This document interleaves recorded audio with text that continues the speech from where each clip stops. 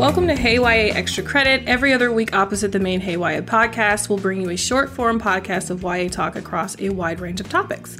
I am Erica Ezeifedi. Today I'm going to be talking about space operas, but before we dive in, let's get into our sponsor. Is there anything better than curling up with a new book and a hot cup of tea? Sips By makes discovering tea fun, personalized, and affordable. The Sips By box is the only multi-brand personalized tea subscription box. Each month, Sips By matches you with delicious teas from over 150 global tea brands, big and small, based on your unique preferences. Subscribe and you'll receive 4 new teas each month chosen just for you. Each Sips By box includes loose teas, bag teas, or a mixture of both based on your preference. I took the personalization quiz and got sent 4 lovely teas: the Instant Masala Spice Chai, Tropical Punch Blend, the August Uncommon Low Country, which has a very interesting name, and an organic jasmine green tea. I've enjoyed them all, but the standouts to me were the Tropical Punch Blend, which I like to have iced with a bit of sweetener and a touch of lemon. I also like the Low Country Black Tea, which is a smoked black tea with barley malt flavoring, like a slightest hint of bourbon. I treated this one kind of like an English breakfast tea by adding just a bit of milk. So gift cards and subscriptions are available for holiday gift giving and more at www.sipsby.com.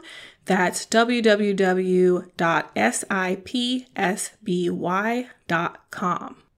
And now for a few space operas. So the live action for Cowboy Bebop got me thinking about space operas.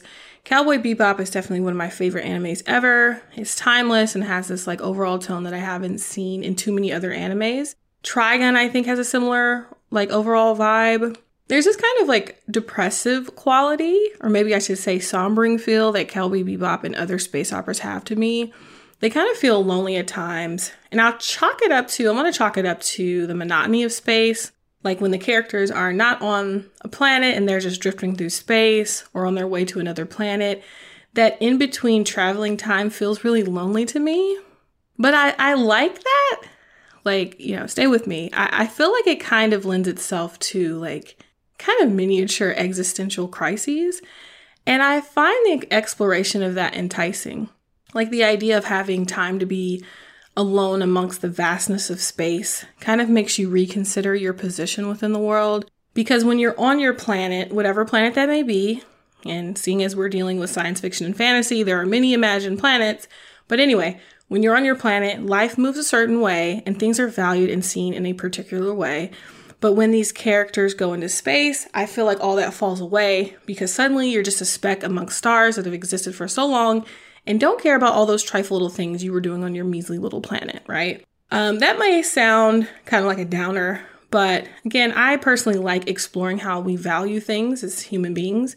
And I like it when characters are given a chance to realize that so much of what we think is important is basically just a construct and just something that we were told is important. So what I like about space operas, obviously, is that there are those moments of absolute solitude, I think.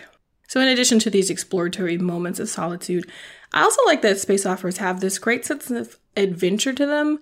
There's this whole vast universe to explore, and within that universe, there are all these planets, and it just keeps branching out from there. So as you can see, there are many reasons why I find them intriguing. So with that said, let's get into a few. The first one I have for you is A Spark of White Fire by Sung Manthana. This was inspired by the Mahabharata. For those of you unfamiliar with that, the Mahabharata is a major Sanskrit epic from ancient India.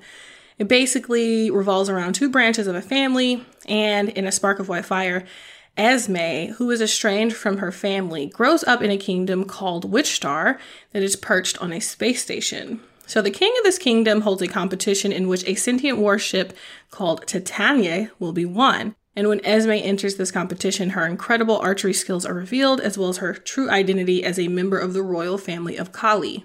The throne to the kingdom of Kali was usurped by her uncle years ago when it should have gone to her brother, so Esme plans to use a sentient warship Titania to help her brother reclaim his rightful place on the throne of Kali. Obviously, things don't go according to plan. Esme realizes the balancing act she has to undertake to still kind of be cool with her uncle Elvar, who is the one who usurped her brother. And she also realizes she has to realize who her real friends are, where she belongs, and what everything means. So, typical YA, sci-fi, and fantasy struggles. This is a fast-paced read about loyalty, family love, and belonging with a good dash of mercurial gods and dark moons. La la. This is the first in the Celestial trilogy. Again, that is A Spark of White Fire by Sung Manthana. The next one I have for you is Victories Greater Than Death by Charlie Jane Anders. This is the first in another series. It follows Tina, who turns out is a teenage girl, but also the clone of a legendary hero. She's a clone of a famed alien hero who technically has purple skin naturally, but comes across as white in order to be disguised on Earth in case she has to rise to the occasion of defeating evil again. She's always waited for this kind of rescue beacon inside of her to go off, and for that to basically trigger one group of aliens in the galaxy to claim her, like to kind of claim her as their own, and for another group to try to kill her. So this is basically what she's been thinking is going to be the layout of her life. When the beacon finally does go off, stuff gets real, as they say, and things turn out to be way different than Tina thought they would be. For one, it's more dangerous than she thought it would be. But at least she has her best friend Rachel and the rest of her very diverse crew. When I say diverse, I mean in terms of race, gender, and even like species. So I think this is a good exploration on children and parents. I think some parents, sometimes project their desires for what they want their children to be, and children sometimes accept those and kind of incorporate those ideas into their lives. But many times life has different things in store. And as a child that later becomes an adult, you have to figure things out for yourself. And the things your parents wanted, which may have been the things you thought you wanted, may not be what you actually want or need for yourself. So I kind of got that idea from this. It has a lot of other really intriguing ideas as well. There's great world building and an overall interesting, fun plot that goes at a pretty good pace. Again, that is Victories Greater Than Death by Charlie Jane Anders. Next, I have Ignite the Stars by Mara Milan. There is a criminal mastermind and an unrivaled pilot named Iya Kocha, who everyone knows to fear throughout the universe. But no one knows that Iya is actually a 17-year-old girl. She spent her life basically getting revenge on the Olympus Commonwealth, which is responsible for the destruction of her home planet. She's achieved this by wreaking havoc in any way she can on their nation. One day, she has to reveal her identity, and the Commonwealth see this as a great opportunity. They've got this young anarchist who they can show they have control over. So it's basically a way to show that they have control over anyone and everyone, including this formidable criminal. So what they do is enroll her in their military academy, because that makes sense. They're going to teach her how to fight when she's been being so violent with them already. Of course, she's not here for that and immediately begins to plan an escape. She's also feared by her other classmates. So it makes sense that Bryn is beyond disappointed to learn that she is roommates with Iya, especially as she is trying to keep her own racial identity under wraps.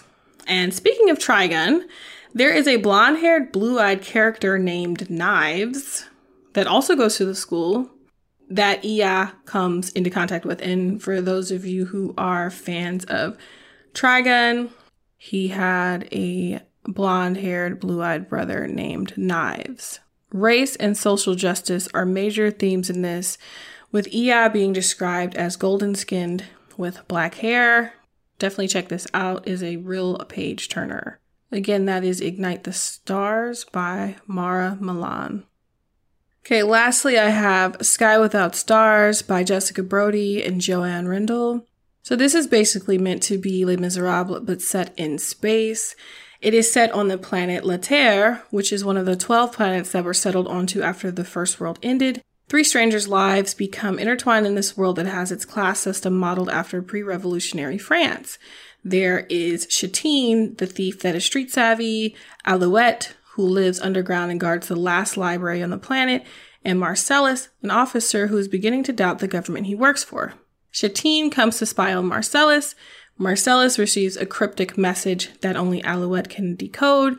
And finally, Alouette is driven to the surface after living underground for 12 years. And the driving force of her coming to the surface is a murder. So this is a kind of sprawling epic that, again, is a kind of based on Les Mis. Some people disagree that it's like really a Les Mis comparison, but that's the general, foundation of it. Again, it is Sky Without Stars by Jessica Brody and Joanne Rendell. So that's today's show. What did you think of today's selections? Have you read any? Are you going to read any? And what would you add to the list? Email us at heyya@gmail.com with any of your comments. You can also check out the show notes in case you missed any titles. Thanks so much for tuning in today, as well as our sponsor for making the day's show possible. You can follow me on Twitter at Erica_EZE_. That's ERICA_EZE_. Big shout out to Jen Zink, our audio editor, for making me sound like a normal person. I was a little raggedy today. I really appreciate you. We'll see you next week on the main podcast, where I will be joined by YA author and regular Book Riot contributor Tirzah Price, since Kelly did her last episode last week. So excited about that. We've already thought up some great ideas for future shows, so I'm really looking forward to it. All right, until next week, happy reading.